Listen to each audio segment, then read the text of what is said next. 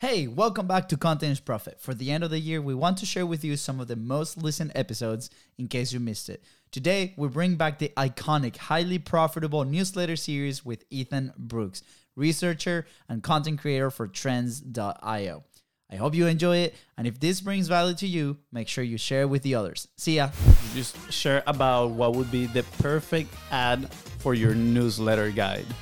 You gotta put a print in there that just says, size doesn't matter. And then We've got Hey, I'm Luis. And this is Luis. And welcome to the Content is Profit podcast. in here, you're going to get the insights, accountability, and drive to create consistently and increase revenue. You'll hear from top entrepreneurs, creators, and anything and everything you need to know about content.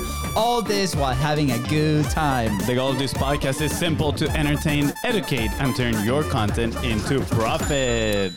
The goal is to entertain.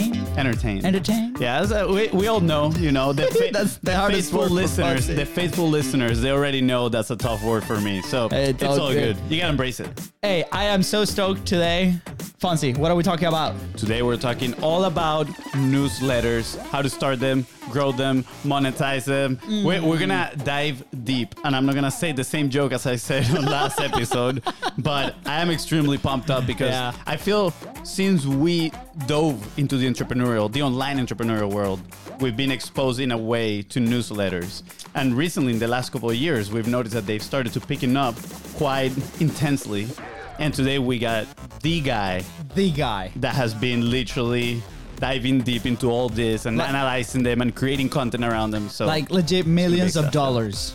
yeah, like 8-figure newsletters. Yes. Okay. Yep. Yes. This is time. This is time to announce that you need to follow our social media channels and the podcast in your favorite podcasting platform at BizRusco and Content is Profit. Go check us out.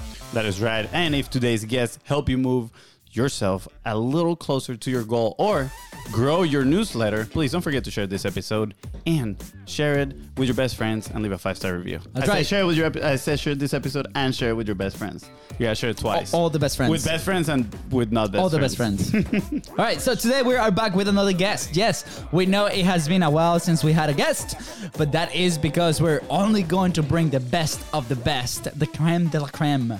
Bro, I appreciate the accent. I wasn't gonna tell anything to see if you're gonna get it right or Bro, not. I'm a Good pro. job, You're talking good to a job. pro. You're talking to a pro here. That's right, guys. Today's guest is someone that has dedicated the last years of his life to newsletters. He has been talking to experts across the industry, getting answers about the business models, financial numbers, growth strategies, pricing, and more. Not to mention that he just completed a brilliant piece on how do $10 million newsletters actually work. And he wants to share insights with you. Can't wait. Please welcome the one and only, newly crowned by the Biz Bros, king of newsletters, Ethan Brooks. What's going on, guys?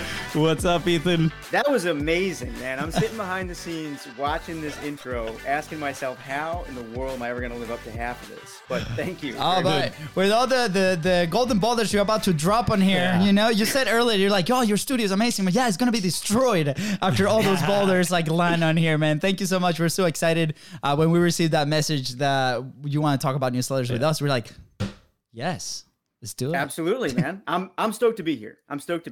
Ethan, I just regret one thing. I'm regretting one thing right now. And it is the fact that we didn't ship you a crown before this episode.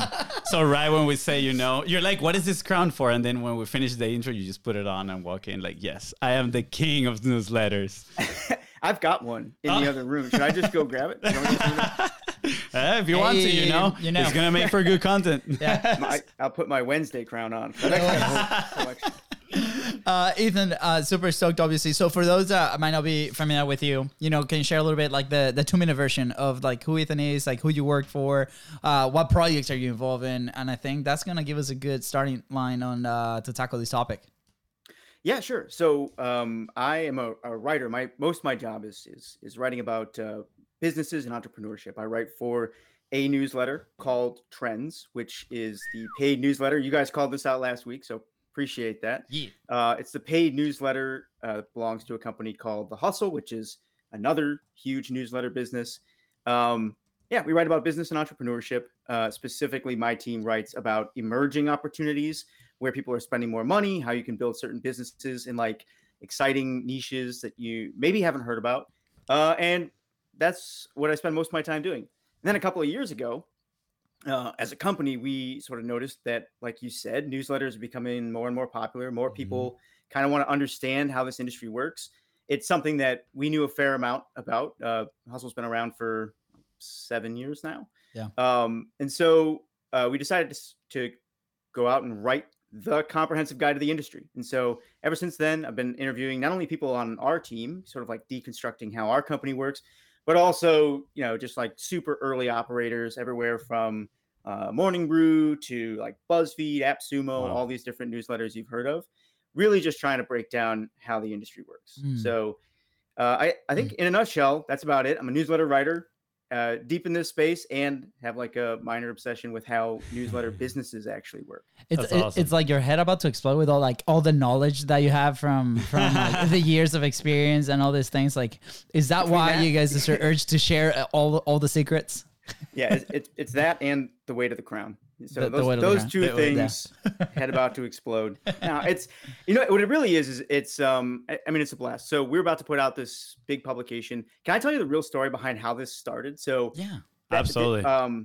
You guys mentioned on your show the other week, HubSpot bought The Hustle a little over a year ago. But before that, we were operating as like a completely independent business. And so we had to make all of our money through the newsletter. So we had this one daily email that went out. And we made a bunch of money through that. That was making like several $1 million a year in ad revenue.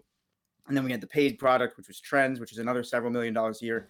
And, it costs money to run these businesses. We had to kind of figure out what the next thing was going to be that we were going to build. And when I say that we decided to write the guide to the newsletter industry, we originally launched that as a paid product. It was going to be like $2,500. That would be our first really expensive paid product. And so we put hundreds of hours into interviewing for this, writing custom illustrations. We built an entire custom web reader around the entire thing. There was going to be a whole social experience behind it. And then literally a week or two before it launches, we get the notice that HubSpot's acquiring us. And HubSpot is like a multi-billion-dollar company. So they were really excited about certain parts of what we had built, but they didn't necessarily need the couple $100,000 that we had sold of this product. So it kind of got put on a shelf. Yeah. And now we're going to be giving it away for free. So we've literally written this entire guide that really designed to be like sold as like a really expensive thing. And at this point, we were just tired of looking at it on the shelf. So we're like, we need to get this out the door. And how can we do that? We're going to do it for free.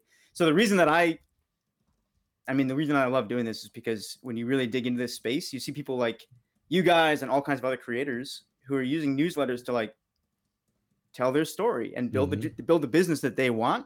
Yep. That's what I like being part of. So that's why I do it. Yeah, that is so cool. And I definitely see the value on all that work, and I'm 100% certain that a lot of people would pay. But the fact that you guys are giving it away for free, I think it's incredible. I'm curious though. Do you think giving it away?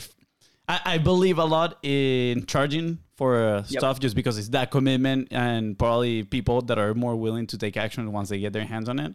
But at the same time, I see the value on like, okay, it's free and then you reach more people. These people are talking about newsletters, maybe directing traffic to you guys. Is there a sort of play strategy behind that you guys are, decided on why to give it away for free?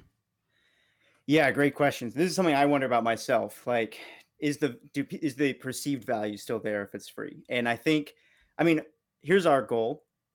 And I don't want to overhype the guide here. That's not what we're here to talk about. We're here to dig in and actually give away. I want to give away the best parts of it today on this show. But when the actual guide comes out, the goal is for it to be like so overwhelmingly valuable that it just becomes the thing people talk about when they talk about this industry. Like sort of the way people talk about like Netflix's, employee deck or something like that. Yeah. There's certain pieces of this entrepreneurship equation, like certain documents or books that have kind of taken on a cult following of their own because they're so useful. And I think our goal is for this to be that, even if it's not for sale, we want people to like just really dig in and use it. So we'll see. It remains to be seen, but people listening to this can be kind of at the end of the day, the people are the judge. So I think it's going to be a a good play on positioning. Definitely position you guys as the go-to knowledge broker for newsletters. And then everybody is going to have a question, just going to go to you guys. Yeah.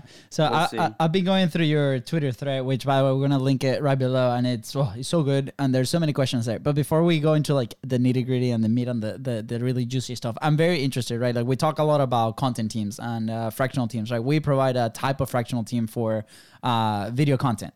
Right. So I'm very interested in those initial days of you guys, right? Because we might have some listeners that either they're building their own teams internally, right? They're trying to figure out their content framework. They're trying to monetize that content, right?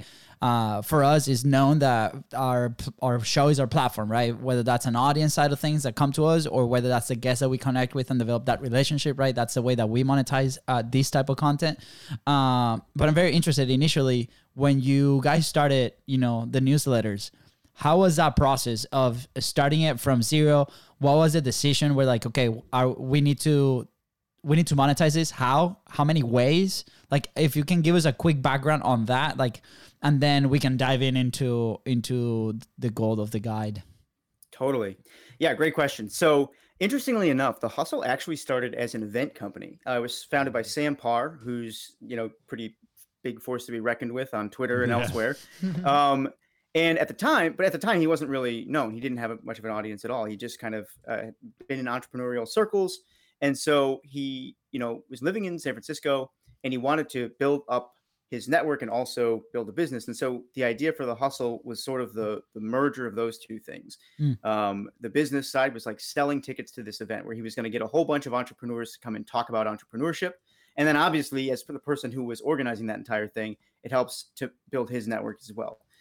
So The Hustle actually ran as an event business for the first 1 or 2 years that it was around. There wasn't really a newsletter there. And this, this, like I said, it was 6 or 7 years ago. So this was really before newsletters had come on the scene and been like a popular business model. A lot of people weren't doing it. And so they ran this event company. The event company was quite profitable. And then at some point, I actually don't know exactly why he pivoted, but I think it was probably something to do with diversifying income because, after you host several events, you have all these email addresses and there's an opportunity there to continue to build the audience, continue to build not only a pipeline for the events, but also to potentially monetize that email offering. And so at some point they started creating some more and more regular content schedule and The Hustle morphed into like a primarily newsletter driven company. And you see this a lot, actually. It's interesting. Companies like Morning Brew also kind of started with that goal in mind. They didn't necessarily start with the idea of monetizing out of the gate. And it was several years into building that company that they actually, raised money, hired writers instead of using volunteers, and actually decided to make a go of it as a business. So a lot of these companies that you hear people talk about these days, they started somewhere else and pivoted into newsletters. And then interestingly, like they figured out how to make the industry work. And now more and more people are seeing, oh, this is a totally viable business. And that's why you're seeing kind of a rush in. Interesting. I'm curious, do you see that transition from event-based business to the newsletter-based business? You said they already had this database, right? There's a bunch of emails and then they transition. Was that an advantage at the time of starting? Because obviously there's a lot of people that are going to start from scratch, from zero, right? 0 people.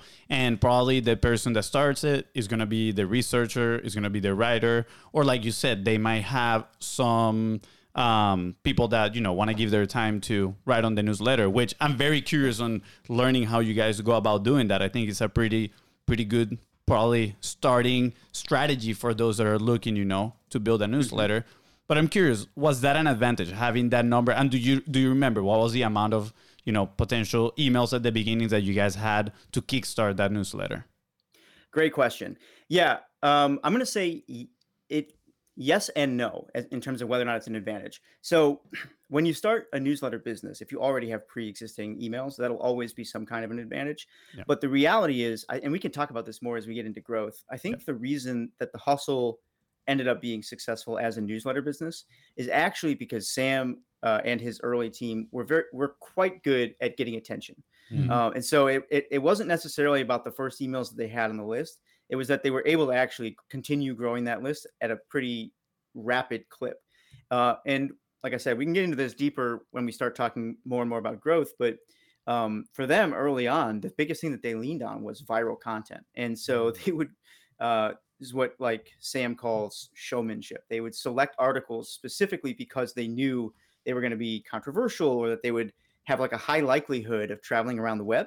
They did a really, really good job of that early on, and that kind of established them in the space. I think one other thing that was like an early advantage for them, and I didn't join the team until 2020, so somewhere between like 3 and 5 years into the game for them.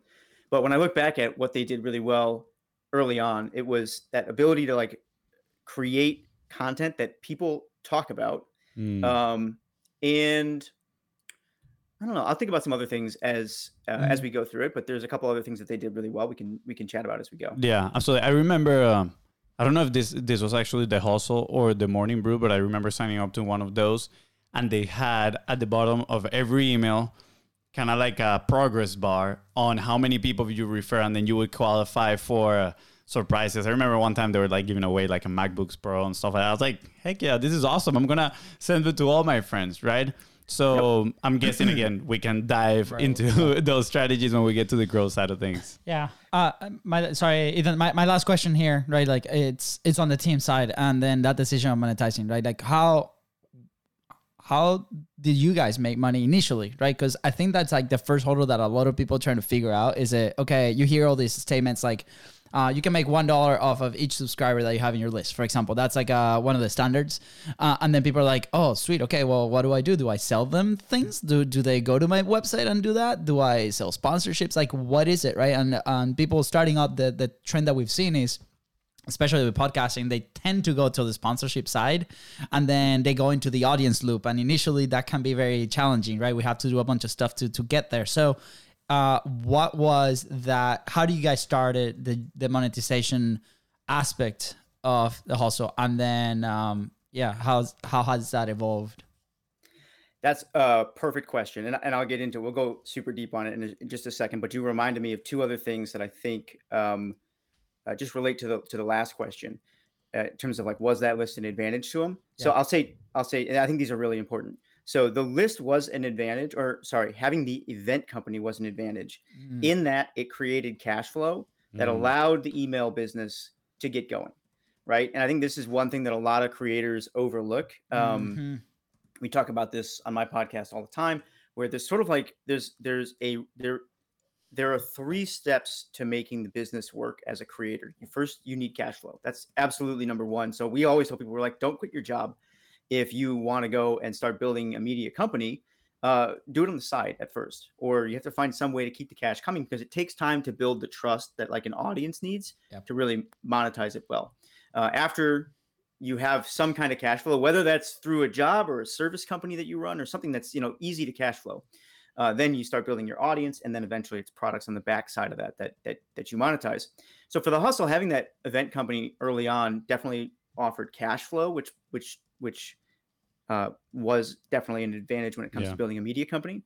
But it's not necessarily the only way to start. I mean, Morning Brew raised money from investors, when they decided to kind of make a full-time go of it. So there's other ways to get that early cash flow. The other thing that I think was an advantage to them too, and I alluded to this and then I halfway forgot it while we were talking, is they picked like a topic and voice that wasn't really well represented in the market. So if you look at what the Hustle does today, it's kind of common to see, business newsletters that are sort of like, they use memes and GIFs, and they're kind of like your best friend. That was very rare back then. Back then it was like Forbes, Business Insider, all these kind of stodgy magazines. And so Sam started out early on. He said, we are going to be like your best friend that just texts you what the news is. And I think people who are looking to get into this, one of the most important things you can do early on is take a look at whatever your area of expertise is or your sphere of influence, and just ask yourself, like, what do I wish was here? What's missing? Yeah. Because if you're not going to out Morning Brew, you're not going to out Milk Road. Yep. So crypto news, business news, finance news, there's still plenty of opportunity there, but you can't beat these mega players at their own game. You got to bring a different game to the table. Yeah. And so we can get into that as well. But you asked a more specific question, which is about how do you actually monetize early on? And this is actually the right question to start with, because a lot of people will ask about not just the hustle, but like all kinds of newsletters. They'll say something like, well, how big does your audience have to be? Or like, what kind of technology do I need? How can I grow faster? Those kinds of questions. Here's what I've found in 2 years of talking to players at some of the most successful media companies in the world. The size of your audience matters less than knowing how to monetize these businesses. If you know how to monetize these businesses, you know how the business model works, you can make lots of money on a small audience. Like, and I know you guys talked about this last week, but I know somebody who does 6 figures on a newsletter with 1,000 subscribers. Wow. I know somebody who does $5 million or $2 million on a newsletter with 5,000 subscribers. I know people who do $10 to $20 million, and like a team of 3 people run that newsletter. Yeah. And it's in a niche you'd probably never think of, which is farming. Like, they write about soybean futures and corn. What? Yeah, That's awesome. it's nuts. So the topic doesn't matter as much. The size of your audience doesn't matter as much as knowing how to monetize. Those things still matter, but really knowing the business model is the most important part. Yeah. So to answer your question about how they monetize, well, let me go a little bit more broad. The Hustle specifically sold ads early on, right? And that was easy for them to do because they had grown a pretty large audience. And we can get into the specifics of how they did that in a second. But at the high level, there's basically 3 ways to monetize a newsletter company. You have free products, which are monetized via ads or affiliate deals. You have low price subscriptions, and you have high price subscriptions. And the low price subscriptions are typically called front end products, and the high price subscriptions are called back end products. And so the way these businesses really work when you break them down is you have your free audience, which is always going to be your biggest audience, lowest barrier to entry. Free audience, you can monetize that on ads and affiliate deals, and then you use it to sell memberships to your front end products, and then your front end sells memberships to your back end products. And the reality is you can mix and match those a lot. So some companies only have one, some have all 3. But when you know how the business model works, it takes a lot of the mystery out of it, and you have like a much better chance of being successful at this. Yeah, absolutely. Ethan, I just want to backtrack here a little bit. I think you just share about what would be the perfect ad for your newsletter guide. You got to put a print in there that just says, size doesn't matter. and then very small at the bottom, when building your newsletter, whatever, just something like that. I think it would call people attention, just random stuff, That's perfect. Yeah. It's all about how you use it. There we go. Yeah. That's the voice. That's the voice of Contents Profit Newsletter, Fonzie. Come on. I know. And sorry, just on that backtrack, I do want to just reminded me.